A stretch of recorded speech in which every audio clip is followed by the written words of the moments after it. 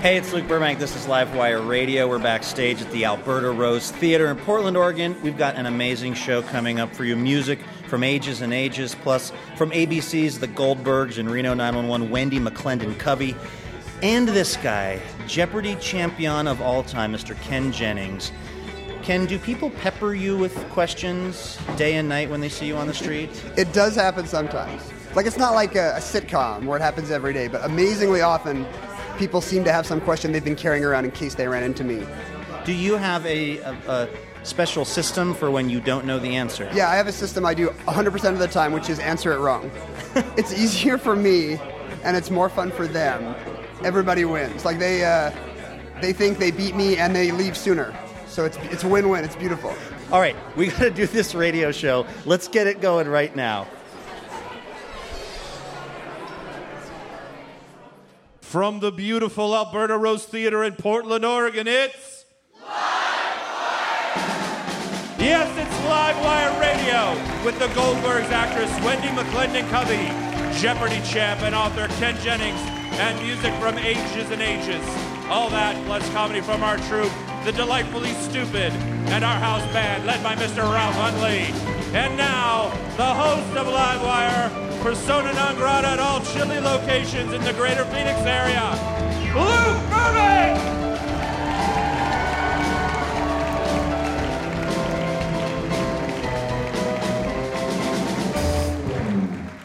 All right, thank you very much. Thank you to Jason Rouse, our announcer.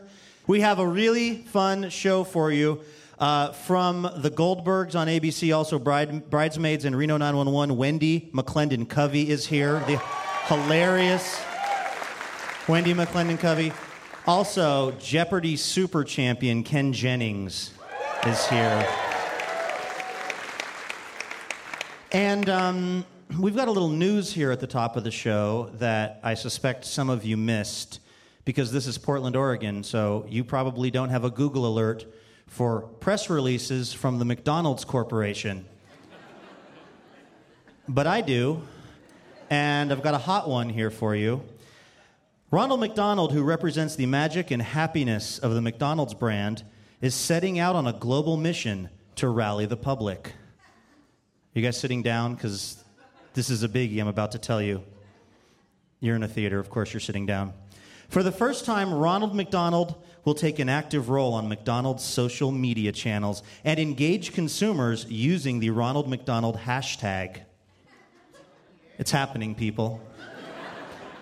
You laugh, but think about it. When's the last time you went to McDonald's? You've probably been avoiding it because their upsetting clown mascot was not tweeting enough. It's a pretty genius move.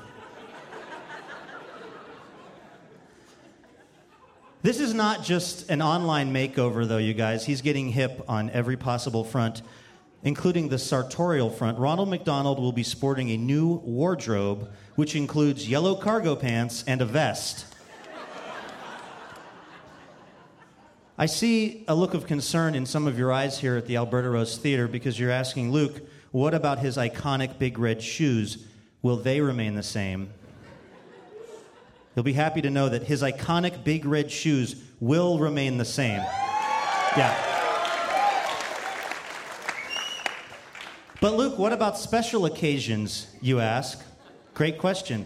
Reserved for special occasions, Ronald has a whimsical new red blazer with the golden arches on the front pocket. This sounds like a real winner, you guys. I think the question, though, hanging in all of our minds is, what does Dean Barrett, Senior Vice President of Global Relationships for McDonald's, think? Does he like the idea? Does he not like the idea? Turns out he loves the idea. He even gave them a quote for the press release. Customers today want to engage with brands in different ways, and Ronald will continue to evolve to be modern and relevant, which is what I think the cargo pants are about, being highly relevant. So this is sort of, just needs one more piece of the puzzle, if you ask me, and that would be Ronald McDonald's approval. And you might be amazed to hear he likes this too. Ronald McDonald can't wait to connect with people through social media. Selfies, here I come, It's a big world, and now wherever I go and whatever I do, I'm ready to show how fun can make great things happen. I don't want to stop the fun train on you guys, but I do think that this particular part of the press release raises some real questions, because Ronald McDonald is not a real person.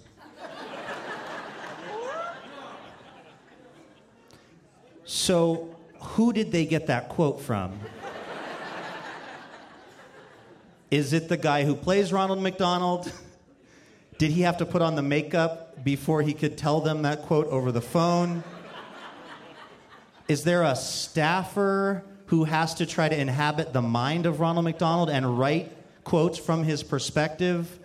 I assume she's a junior staffer. Her name is Brittany. She's trying to pay off her student loans at UCLA. Should explain the selfies part. I just want to say I'm not a McDonald's hater. I have darkened the drive-through door of that place many a time.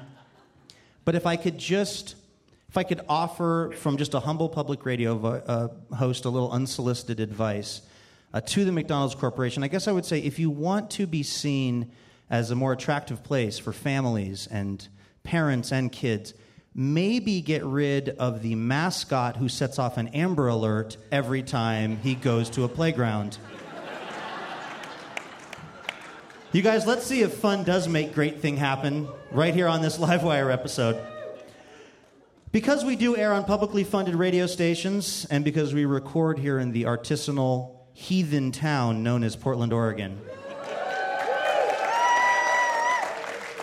we try to keep the show pretty secular, but that does not mean that we are above a good old-fashioned tent revival every once in a while. Case in point, tonight's band, Ages and Ages.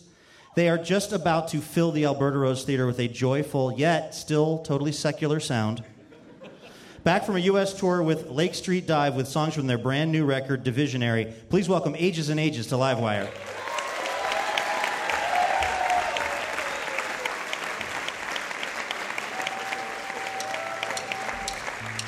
Oh, all I wanna say are the only words with any meaning, yeah. And I'll feel that way even though there's some who feel nothing at all.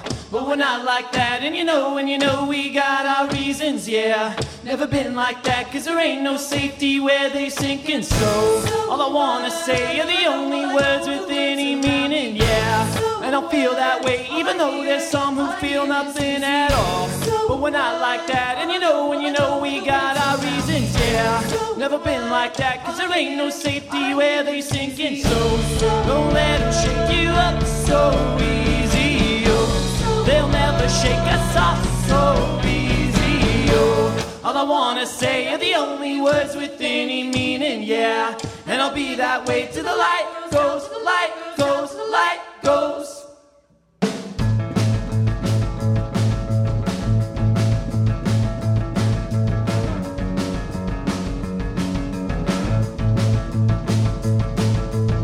So familiar with the abstract, ever out of reach in the pattern of it all. From the colors and the cast-outs to the unknown, I could never turn it off. Now, I kept up with the verses in my head, running right along beside them all day. But there came a point where I found myself wondering if I was even running or just running away. I wanna live an honest life, wanna make myself right for whatever's gonna come. I see no purpose in avoiding the struggle inside like it isn't going on. Some say that you're probably better off, so ignore it anytime that you can. But how it is, we'd be better off for it, really, I don't understand. I won't ever understand.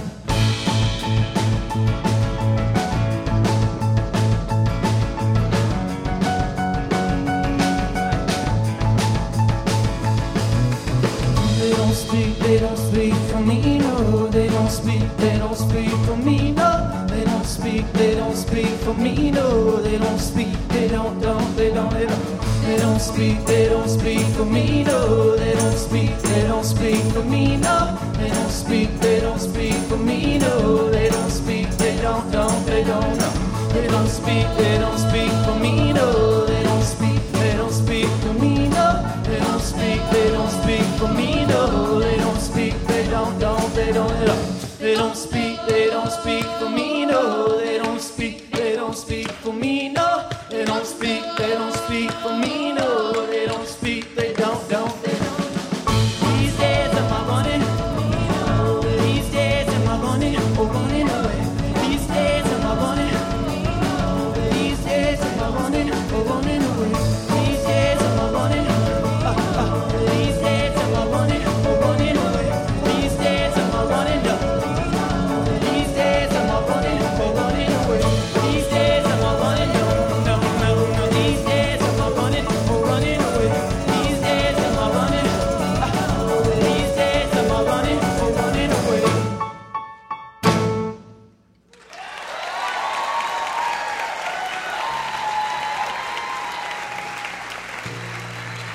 Ages and Ages, ladies and gentlemen, right here on Livewire Radio. That was great. Thanks, you guys. I got it, Mom. Hello? Hey, Ames, it's Todd. Todd? Hey, is everything okay? How's college? Yeah, everything's fine. College is good. Are you sure? Mom said you were sick last week. Are you really sick? No, Ames, I'm fine. But you're calling. No one ever calls people anymore. I just wanted to hear my kid sister's voice, that's all. Oh, God, you are sick. Mom, Todd's calling from school. Oh, sweet Jesus, give me the phone. Todd, I told St. Christopher to watch over you, and if he has let me down, I swear... Mom, I'm fine. I just called to say hi. Well, who does that? Well, you just texted yesterday. You already said hi. Well, this must be bad if you have to say it with your mouth. Your sister's right. You have a thing, don't you? No, I don't have a thing. What does that even mean? Oh, no, I get it. It's something you can't talk about with me. I'll get your father. Honey, Todd's on the phone. I think he has a social disease or something, and he needs to talk to you. He called? Who calls people? That's exactly what I said. Todders, it's Dad. Listen, son, did you sleep with the wrong person? We've all done it, and it's nothing to be ashamed of. Your mother and I did it at least twice. Marvin! Dad, gross. Hey, I'm trying to get to the bottom of this, okay? Get off my back. Yeah, I didn't sleep with anyone, Dad. I wanted to hear about your golf game, okay? Did you play this week? No, I'm not buying it. You're being evasive, son. The last time this phone rang, it was the police telling me to bail out your sister out of jail because she shoplifted a magazine with that Zooey Desk Channel on the cover. Oh. I bet Zooey Desk Channel never stole a magazine. I get it, Dad. No, I didn't know Amy got arrested. You see, I'm totally out of touch, and I miss you guys. He's throwing up a wall. He's just walling me out. Okay, you try. Todd, your sister got arrested, and we still love her. I mean, you're really starting to scare me. Walling me out. What are you guys talking about? Can't a guy just freaking call his family? No, Todd, he really can't. I mean, you can text or email or Snapchat or IM and maybe even Skype, but in today's society, a phone call is either a cry for help or an overt act of aggression. Are you mad at me? No, well, I wasn't before I called, Mom, but now I'm not so sure. I knew it, Todd. If you are angry at us, there are plenty of healthy ways to deal with it, but dialing a phone is not one of them. I thought we did a better job of raising you than this. Mom, please, just tell me what's going on with you. I know you've been under the weather, in fact. Oh, my God. I'm the one who's sick. I'm dying, aren't I? I'm dying. Marvin, I'm What? dying, and you get your poor son to call me and tell me, oh, you have always been a coward. I'm the coward? You're the one who never told him that he was adopted. Wait. What? I'm sorry? What'd you say? Todd's adopted? Oh, please, either one of us could have dropped that bomb, but no, you were too busy golfing with Helen from the cul-de-sac. Todd, you can't see me, but I was doing air quotes. All right, give me that phone. Todd, you are tearing this family apart. Never call here again. Dad, wait, are you having an affair? Text me later. Wait, Dad, don't hang up. I'm gay. Wait, what did he say? I don't know, something about being happy.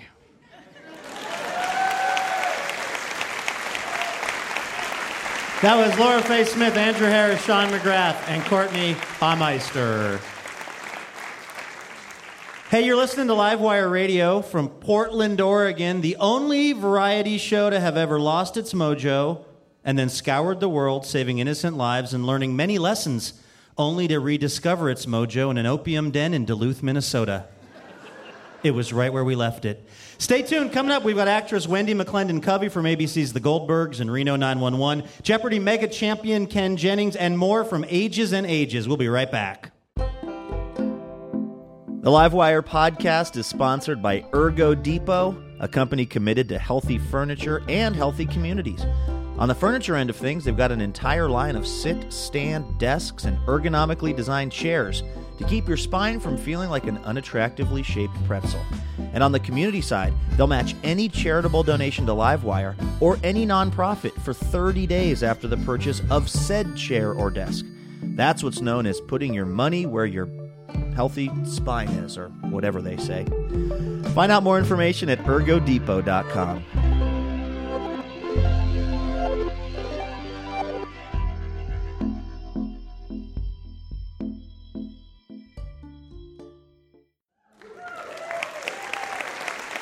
Welcome back to Livewire Radio. I'm Luke Burbank. After training with the legendary Groundlings in L.A., Wendi McLendon-Covey first clawed her way into our hearts with the perfectly manicured fingernails of Detective Clementine Johnson on Reno 911. Since then, you've seen her make great comedy even better in projects like Bridesmaids, Modern Family, and now she's absolutely killing it as the charmingly overbearing Beverly on ABC's The Goldbergs. Please welcome actress and improviser Wendi McLendon-Covey to Livewire.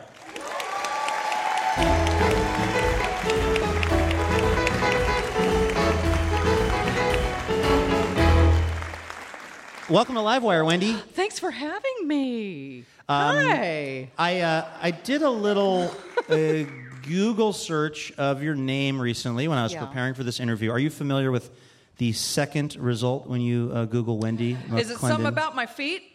It is, in fact, something dirty about my feet? It's, well, I mean, define dirty. It is Wendi McLendon-Covey's feet.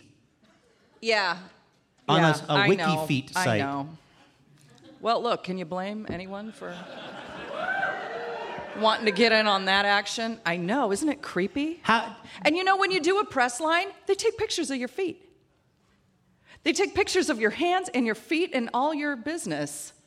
So that it can be parceled out to each weird website where someone likes that body part. They're going to make money on some part of your body. I know, it's gross. Is it kind of flattering, though? Yeah. It is. If I can't sell it here, I can sell it here. If you Google my name... I'll always have a job. The second thing that comes up for me is O's Columbia House CD Company, $84. Oh, you fell for that, too, you should take Hot Feet. Yeah. I am loving this show, The Goldbergs, that you're on. Thank you. It is so funny to be on network TV. Is that an insult? No, it's not. It's, I always thought I was too weird for network TV, so I was very flattered that they came to me. They came to me. So, yeah, right? They were like, we like your feet. We think you can do it. Yeah, you've got the feet this job requires. But thank you for saying that. I love doing it. I love that show, which is on at 9 p.m. on ABC on Tuesday nights. Well, can you describe it for folks who have not seen The Goldbergs? Yeah, it's you can kind of say it's the Wonder Years maybe for the 80s generation. And our creator, Adam F. Goldberg, videotaped everything that ever happened in his house. His parents bought him a video camera to keep him occupied. Well, too bad for them. I've seen them in their underwear. I've seen everything that ever happened in that house. And when they approached me to do the job, they showed me a video package of the family, and I said, yep, I don't need to take any more meetings. This is it. I want to do this. If this isn't funny, I don't know what funny is. Did you base, then, your performance on the actual mom? Yeah, she's alive. She's alive. I've met her. I wear her sweaters on the show. She sent a big box of clothes to me. And I was nervous meeting her because they call her a smother, and that's no joke. Yeah, I think it's a very descriptive word. In the show, the characters refer to her as their smother. But, she loved her family with a ferocity that I'm sure a lot of people, can understand if you have kids. But she'd make people cry. I'm the mom, and you don't say anything to my child. I will drive wherever I have to. I will bake you goodies, or I will make you cry. And I will make generations before you cry if you dare to look at my kid the wrong way. So and I'd be the same way if I had kids. Really? Yeah. So when you're doing this character, you're also going to a place of honesty for yourself? Mm-hmm. Yes. That's part of my process, a real place of honesty. But you don't have kids? I don't. I would keep it that way. But I guard my cats with the same ferocity. And my husband. You say one thing that I could... don't mess with my husband. Your husband is like 6'11". Yes. He can probably take care of himself. And when you look at him, you smile. You don't, I'll get in your face. You say anything bad about my feet, it's the same way. So obnoxious. Do they put shows like this through endless notes, though? Because when I said at the beginning that I think it's so great for being on network television, and you mentioned you thought maybe you were too weird for it, it seems like a lot of network comedies have all of the funny weirdness taken off of them because they get subjected to so much feedback. How did you guys run that gauntlet with the Goldbergs? You know, they don't give us a lot of notes. I don't know how. Okay, one thing that they did say is one time we did a skating rink episode, and I say to my oldest son, your ball's hanging out. They made us take that out. What did they replace it with? What did they replace it with? I think they just didn't replace it with anything. I think that's a shame. It's one of those, let's cut it for time. I know, it was a shame, because you know what? It was hanging out. I also noticed that the show is narrated by Patton Oswalt. Yeah. Which is great. It really is. You don't take it as an insult when people say it's Wonder Years-esque, because, I mean, it has a narrator. It's about a kid's life. But I'm 30, about to be 38, and whereas the Wonder Years... You look amazing. Thank you. I use a lot of creams. Mm-hmm. About half of which are legal in the U.S. The rest I just get from Mexico online. I don't judge. But so the Goldbergs is like perfectly in, like you had an episode about laser tag, which I had two things I cared about in life as a kid. One was trying to get my hands on pornography, and one was trying to go play laser tag. Kind of successful in both departments, but I just love it. It's really pitch perfect with all of the stuff. Yeah. Well, one thing is we are never specific on the year. And that drives some people crazy. So we might talk about the Reebok pump in one episode, and in the same episode talk about the Goonies. Yes, they were completely different years, but who cares? We always say it's 1980-something. Don't overthink it. Just enjoy it. Just enjoy it. And we're going to have a Return of the Jedi episode soon. Can you get clearance on that? What's that? Isn't it? I mean, what about the rights to that? Can you guys get the rights? Where you have to call it like Return of the Jedi? Not only do we have them, we're going to Skywalker Ranch. They're hosting us. Wow. Isn't that nuts? That is really nuts. Do I get to come? I'm cleaning my feet for it. See, that's a callback. I'm going to keep talking about my fabulous feet. We're talking to Wendi McLendon-Covey. She's on ABC's The Goldbergs. You may know her also from Bridesmaids and Reno 911. You may know this show as a thing coming out of your radio right now called Livewire. When you did those other shows like Reno 911, and I assume the movie Bridesmaids, because there were so many great improvisers involved in that project, you guys did improv a lot. When you're doing this new show, The Goldbergs, it's probably really tightly scripted, right? Do you miss the getting to just riff thing? You know what? They let me improv with the physical stuff. Like when there was an episode where you were miming something behind your kid's back for Jeff Garlin, who plays your husband. Yes. He's a terrible father. You're trying to help him understand that it's your kid's birthday, which he is forgetting. Yeah. All that like stuff you're doing, are you making that up? They didn't know I was such a champion roller skater. They didn't know I'm not afraid to wrestle. So like they just let me go. But writing-wise, doesn't need it. Doesn't need it. Is that easier, though, to just do lines that somebody else wrote as opposed to, like, you're in a scene, there's no dialogue. It's a lot of pressure, right, to actually come up with something? I love that. I love it. I love that free fall. And yet I hate playing improv games. Right? They're insufferable. Someone's clapping. Actually, I'm not the Wendi, only one. We've called you here to play an improv game. I need a line of work and a breakfast cereal. Okay, I have to ask you about something because you're so well known for the very beloved show Reno 911. Also, as I mentioned, you were amazing in Bridesmaids. When I talked to you before the show, you said, "Do not on your life, Burbank, bring those up because I don't talk about the past." What's going on with that? I'm superstitious. And once something's over, you move on. It's bad luck to keep talking about it. Let's talk about something that you have in the future, which is a movie that is coming out soon and with Adam Sandler, because he is box office poison. Has made no money in theaters, so good luck with that. with Adam Sandler and Drew Barrymore. It's like the first time they've collaborated in a while. So it's called Blended. Maybe you've seen it, or seen ads for it. They go to Africa. If they saw it, they BitTorrented it, and they're in big trouble. Yes. So it's not out yet. You might have seen the trailers when you go see Single Moms Club. Oh, wait, you're not seeing that? Well, I'm in it, so whatever.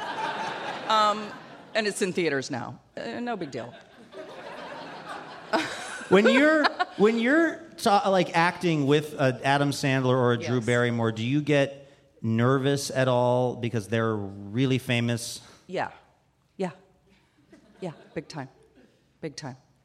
What if they hate me? What if I get fired? I always think I'm going to get fired, like 5 minutes in. But Drew's the nicest person in the world, truly. Like, she's everything you want her to be.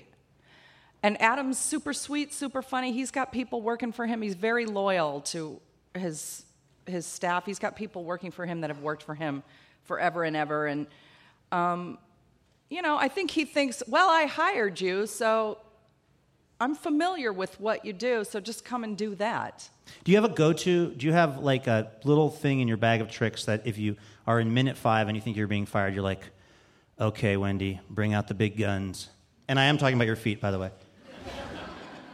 That's what it is. I take my shoes off. No, I don't.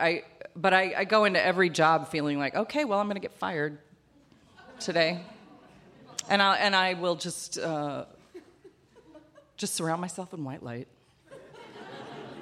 Maybe sprinkle salt around the ground. No, because that's one thing that you got to check up on your list when you're going to be an actor. You got to let your ego go. You're going to get fired at least once, probably 5 or 6 times, and it's not going to be your fault. How do they tell you that you're being fired?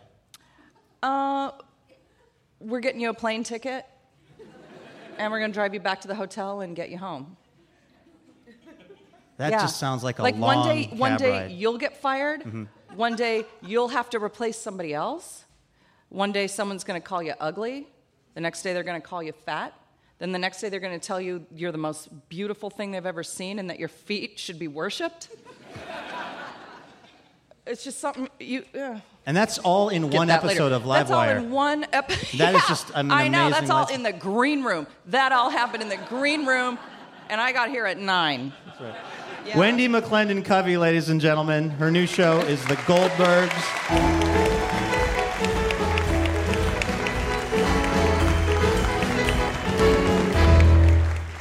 Livewire is brought to you in part by Whole Foods Market, maintaining relationships with local growers to offer customers organic produce free of pesticides.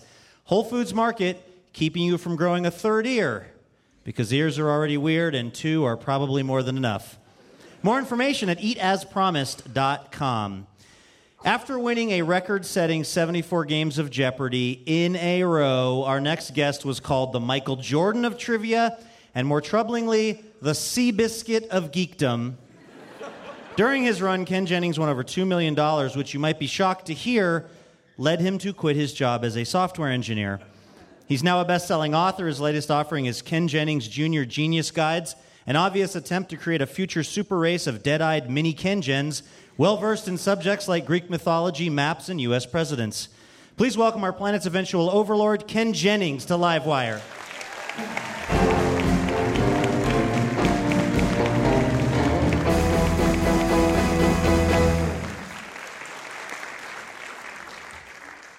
Hi, Ken. Hey, Luke. Thank you, guys. These people are very excited that you're here, which tells you it's a public radio crowd. That strikes me as incredibly improbable, but thank you for pretending. We're staying in the same hotel, and I overheard the front desk staff today trying to figure out nervously how they were going to act normal around you. Really? Yes. Well, they're doing a great job. They haven't tipped their hand at all. They just seem like they're running a hotel.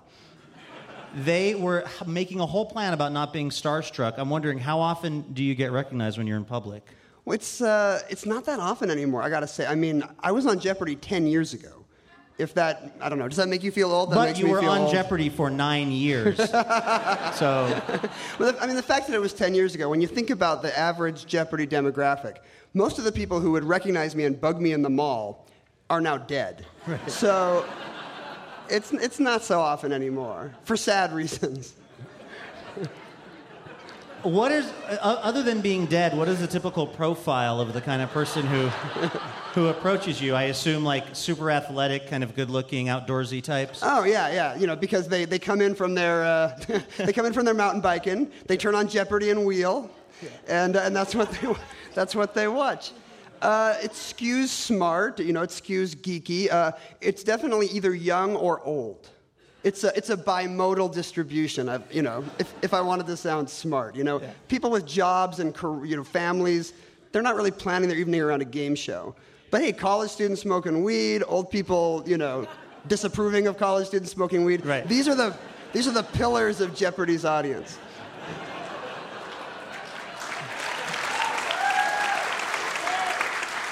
They are huge demographics fans here at the Alberta Rose Theater. We heard about demographics.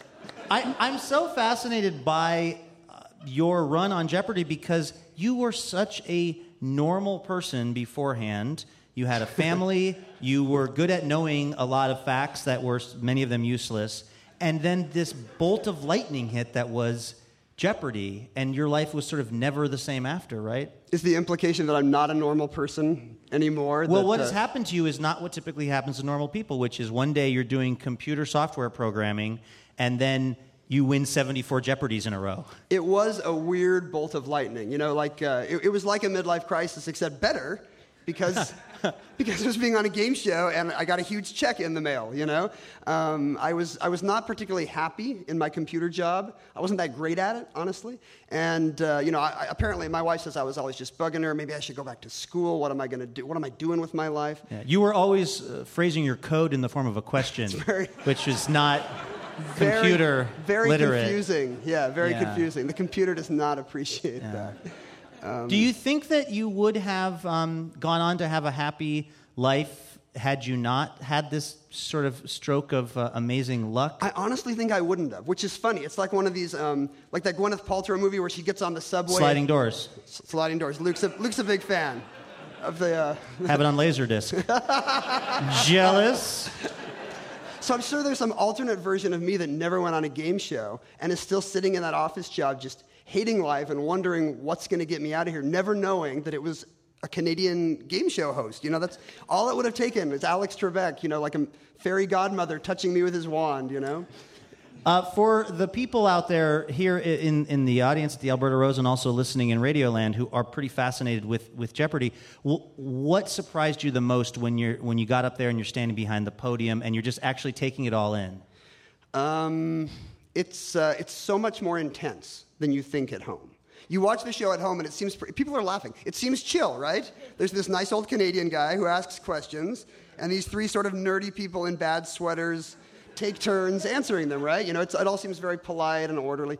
And man, it's actually a war zone when you're there.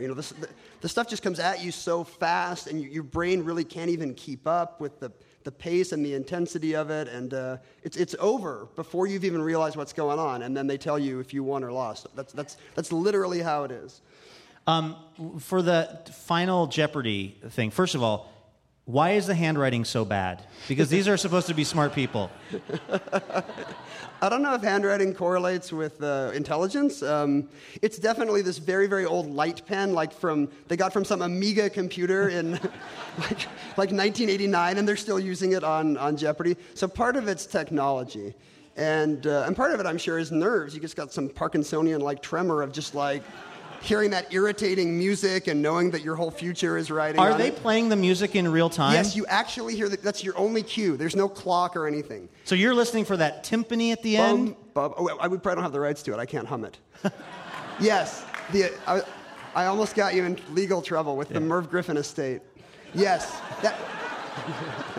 That timpani means wrap it up because you're screwed. You're done. You better have an answer. Do you know right away, you did this successfully 74 times, did you know instantly when they did the Final Jeopardy question the right answer? Or did you ever have that thing where you used up almost the entire song puzzling through it and then like grasped it at the last moment? Yeah, if you watch the show, you'll see that the Final Jeopardy question is usually designed to be guessable, you know? You're sort of trying to psychoanalyze the question itself. So even if you don't know the fact, you know, what makes sense here? You know, why did they ask the question this way? You know, what is this question's raison d'etre? You know, its reason for being, you know? And you don't have to translate. This is a public radio crowd. I don't know what morning zoo radio you've been doing, but these people get it. About half the audience is listening to simultaneous French translation right now. Right. Just to make it hard for themselves. Who here has kids in Japanese immersion? Raise your hand. People in the front row are shocked. We've also been following you. Sorry. So you're just saying that it's... what were you saying? You can figure out Final Jeopardy. It was so memorable. You can often figure out Final Jeopardy, and often it would sort of come to me right at the end, and then you're, you know, sort of scribbling with this 1990s era light pen, trying to get an answer out before Trebek calls on you. Were you, I should also remind people, this is Livewire Radio. We're talking to Ken Jennings. He's well known for winning a bunch of Jeopardy episodes. He's also got some new books out, Ken Jennings Jr. Genius Guides. When you were finally done with the run, what was the feeling? That's a nice way to say it, by the way. That's a nice way to say it, when you were done with the run. When you were not as good at Jeopardy as a lady who was on Jeopardy with you. When you were... How did that feel finally? When were you kind of not relieved? in first place, but in first place plus or minus one. Did you at least get second place on the episode you lost? I did take second place. I got a runner-up check, in fact. What was the question for Final Jeopardy on that one? If you may or may not recall, it was about a company where most of its workers are seasonal. They only work a few months out of the year. And I had no clue. Like, I thought it was going to be some holiday season thing, like the post office or FedEx or UPS, I don't know. It's H&R Block. It's actually tax season. And it's mostly that guy standing in a soggy Statue of Liberty outfit. That guy. I want him to do my taxes. He seems reputable. So you are clearly a very bright guy. You've got kids. You've written these books that are aimed at kind of, I guess, sparking the imagination of smart kids. Are you insufferable as a dad to your kids? I hope not. You know, because the funny thing is, kids are the only people in the world that want their dad to be some, omniscient trivia guru. You know, because kids are constantly like... You're saying wives don't want that?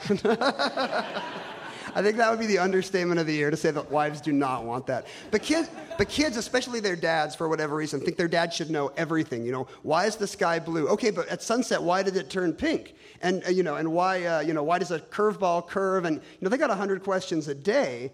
And they're not happy with, ask your mother, or, sometimes you can trick them. You can make up a lie. That often works.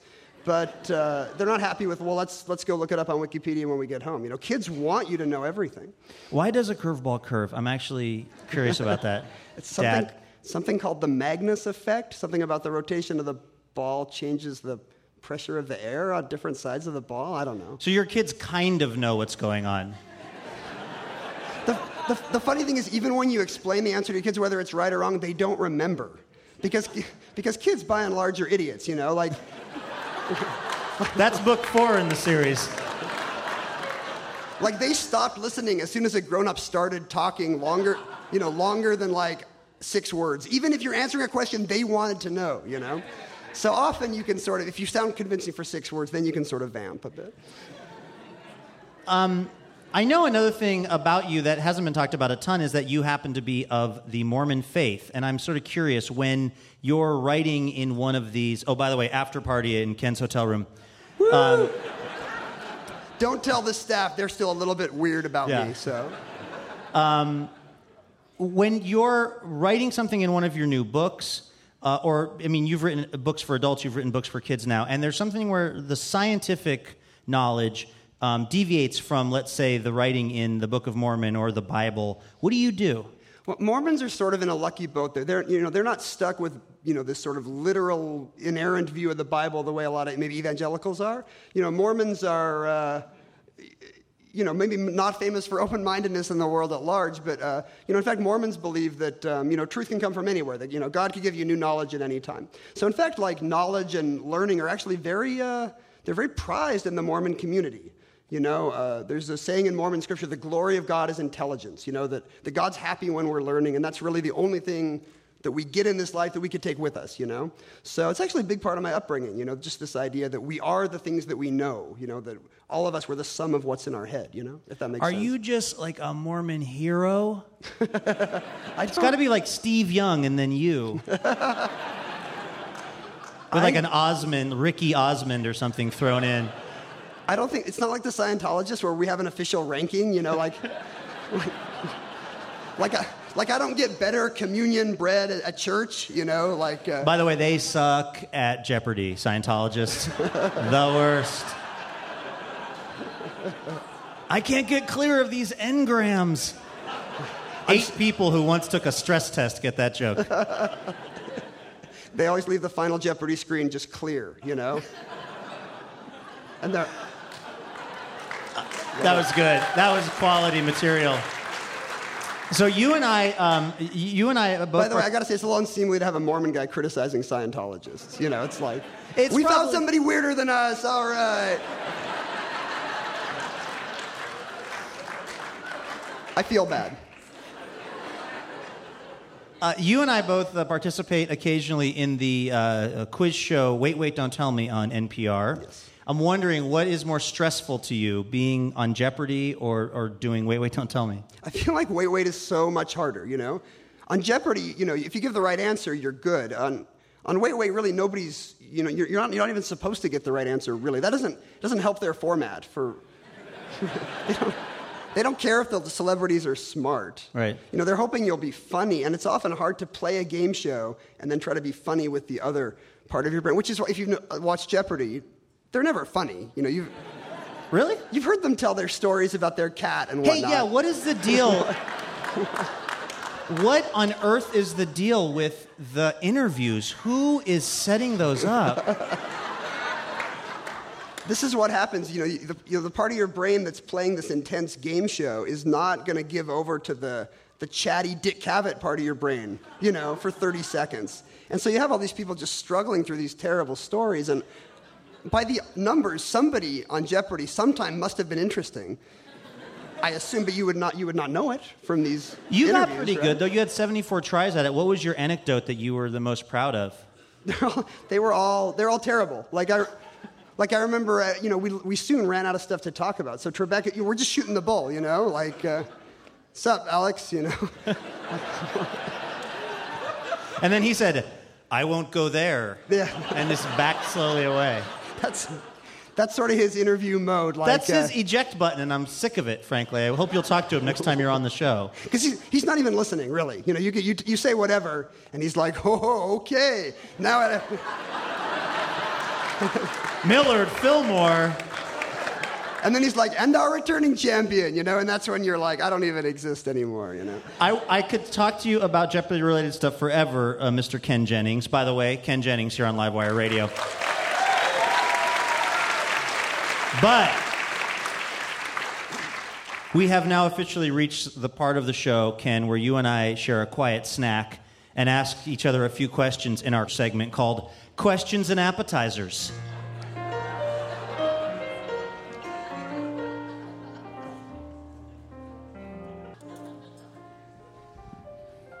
Hi, Luke. Hi, Andrew Harris. Could you tell me what Ken, Jen, and I will be enjoying during Questions and Appetizers, and also what is Questions and Appetizers?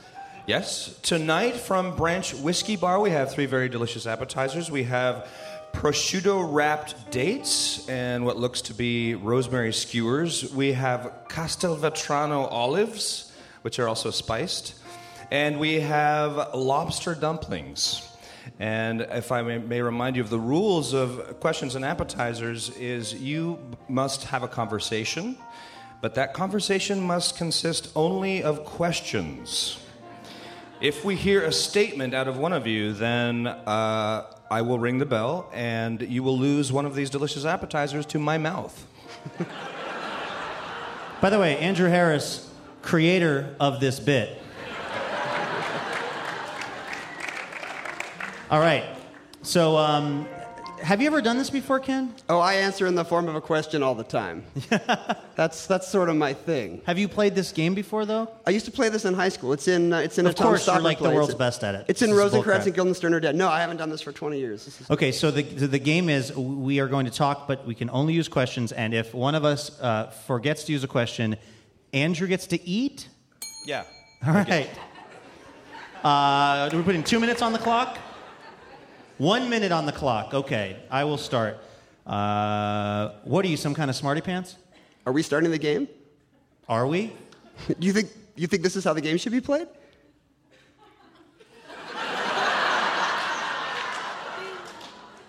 How long do I have to respond? Do you guys in the crowd think he took too long? Do you think that's an appropriate question coming from you? Should I be able to ask the crowd?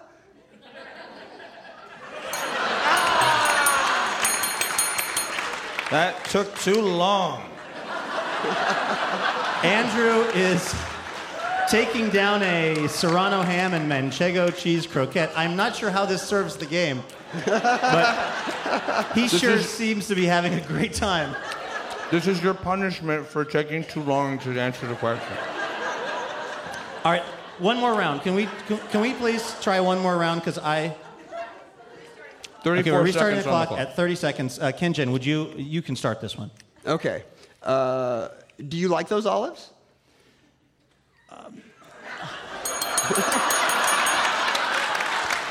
That's a softball. I'm going to tell you, it is good that my job is not to ask questions on stage of people. That is a huge relief for everybody. I'm having like an aphasia up here. Andrew, what are you enjoying now? Oh, it's the prosciutto wrap date. Oh, good. All right. 20 more seconds. Let's see how many times I can F this up. Ken, have you always been this good at this game? Why do you ask? Because I'm wondering. What? That's not a... I went up at the end. You can't do that on Jeopardy either. You can't be like Grover Cleveland. You gotta say what is. Andrew, how's it going over there? Oh, this lobster is delicious. Oh my God. All right, we have 8 seconds. Honestly, can I go 8 seconds is, I think, the question on everybody's mind. Okay. Oh, it's starting. You start, Ken. Okay, do you feel like you have a chance this time? Do you think it's been going well? Why would I be the one who knows that? Why can't... Yeah, didn't quite lose the last round. That has been the worst round ever of questions and appetizers with Ken Jennings and Andrew Harris. You know what the problem is? I have not eaten since like 2 o'clock this afternoon. If I could have just gotten one of those appetizers in me, I might have been able to rally. So the format is we never get food? Yeah. Oh. Does that seem fair to you? Some other guy comes on stage and eats food and leaves. That's how we treat our guests? That's hilarious. Now I'm the best at this game? Ken Jennings, ladies and gentlemen.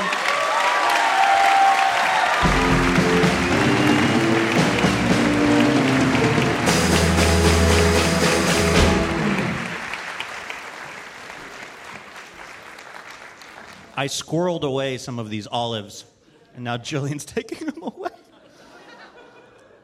All right, we'll be right back.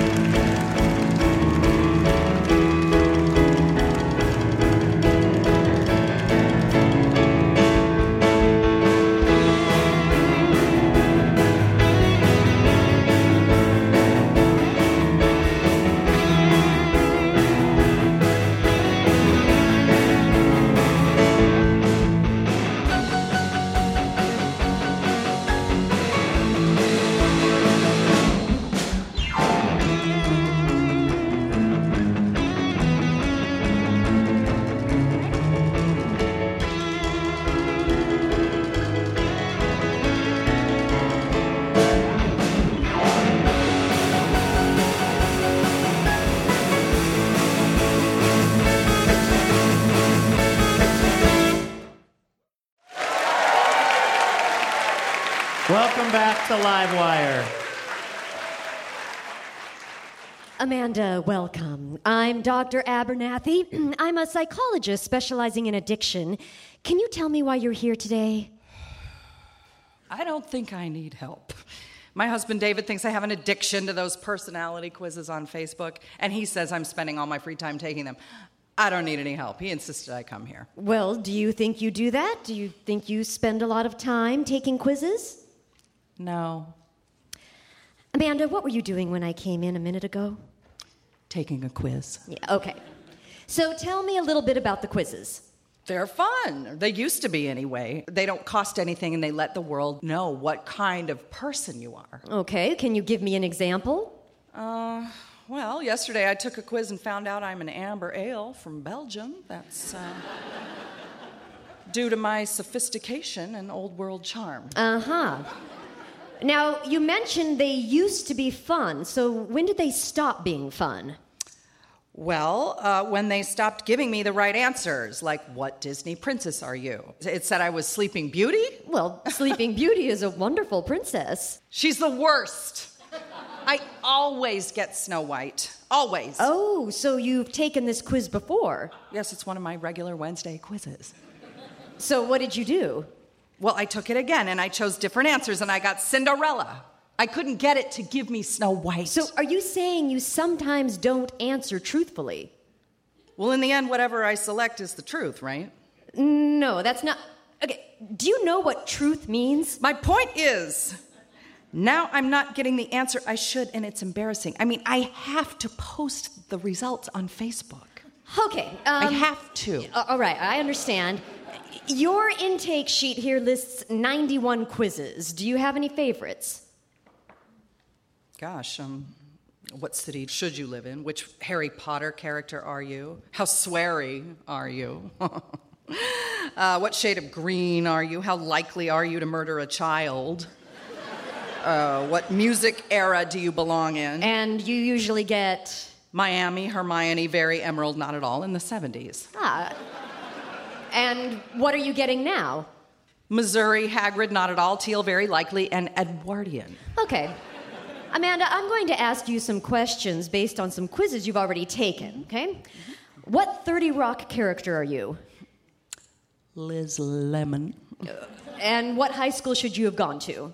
High School for the Performing Arts in New York. And what classic board game best describes you? Stratego. And which season of NYPD Blue are you? Season 7. And which defunct 1990s soda are you? Crystal Pepsi. And what piece of classic nostalgia are you? A 1979 Hot Wheels ramp. And what anything are you? I'm a molecule of aluminum fluoride. It's used as a coating material for mirrors and lasers. That's me. Okay. What? What is it?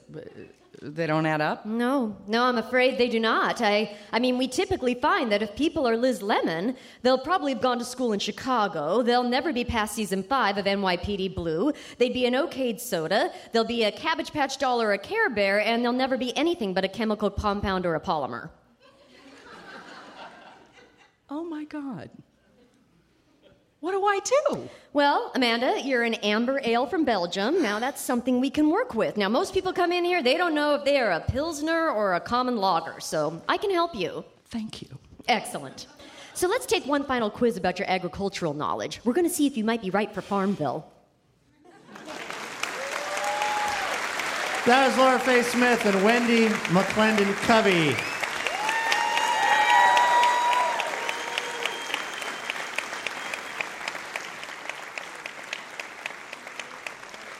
All right, one more time. Give it up, Alberta Rose Theater, for Ages and Ages.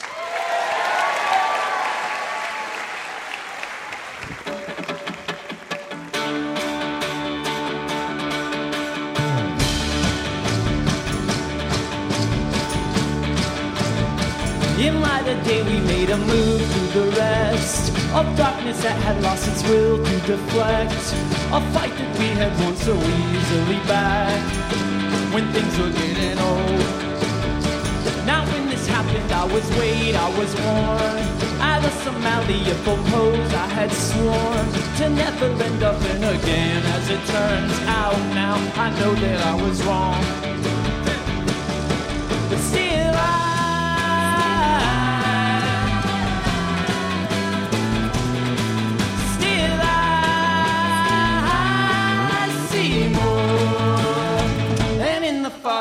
been had and rehashed.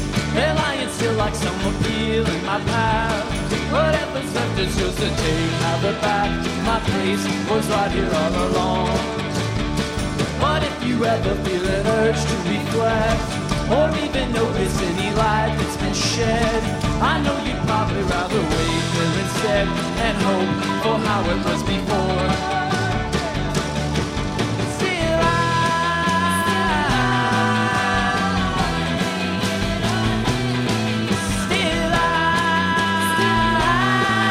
see more.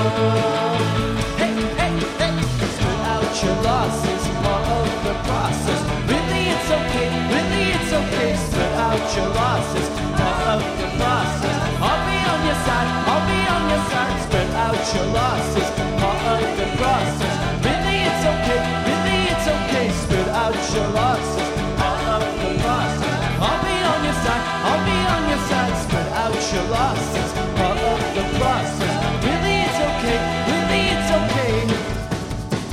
I'll be on your side.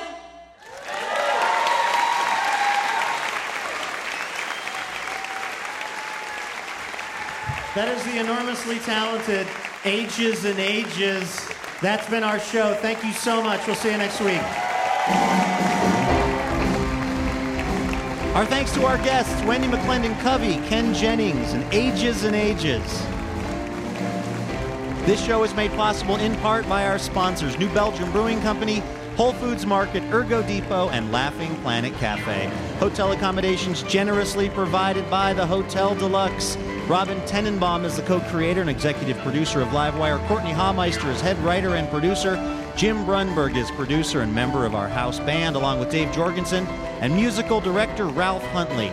Jason Rouse is associate producer and part of our writing team, along with Alex Falcone and me. Our show performers are Laura Faye Smith, Andrew Harris, and writer-performer Sean McGrath. Jonathan Newsom is our technical director. Our recordist is Graham Nystrom.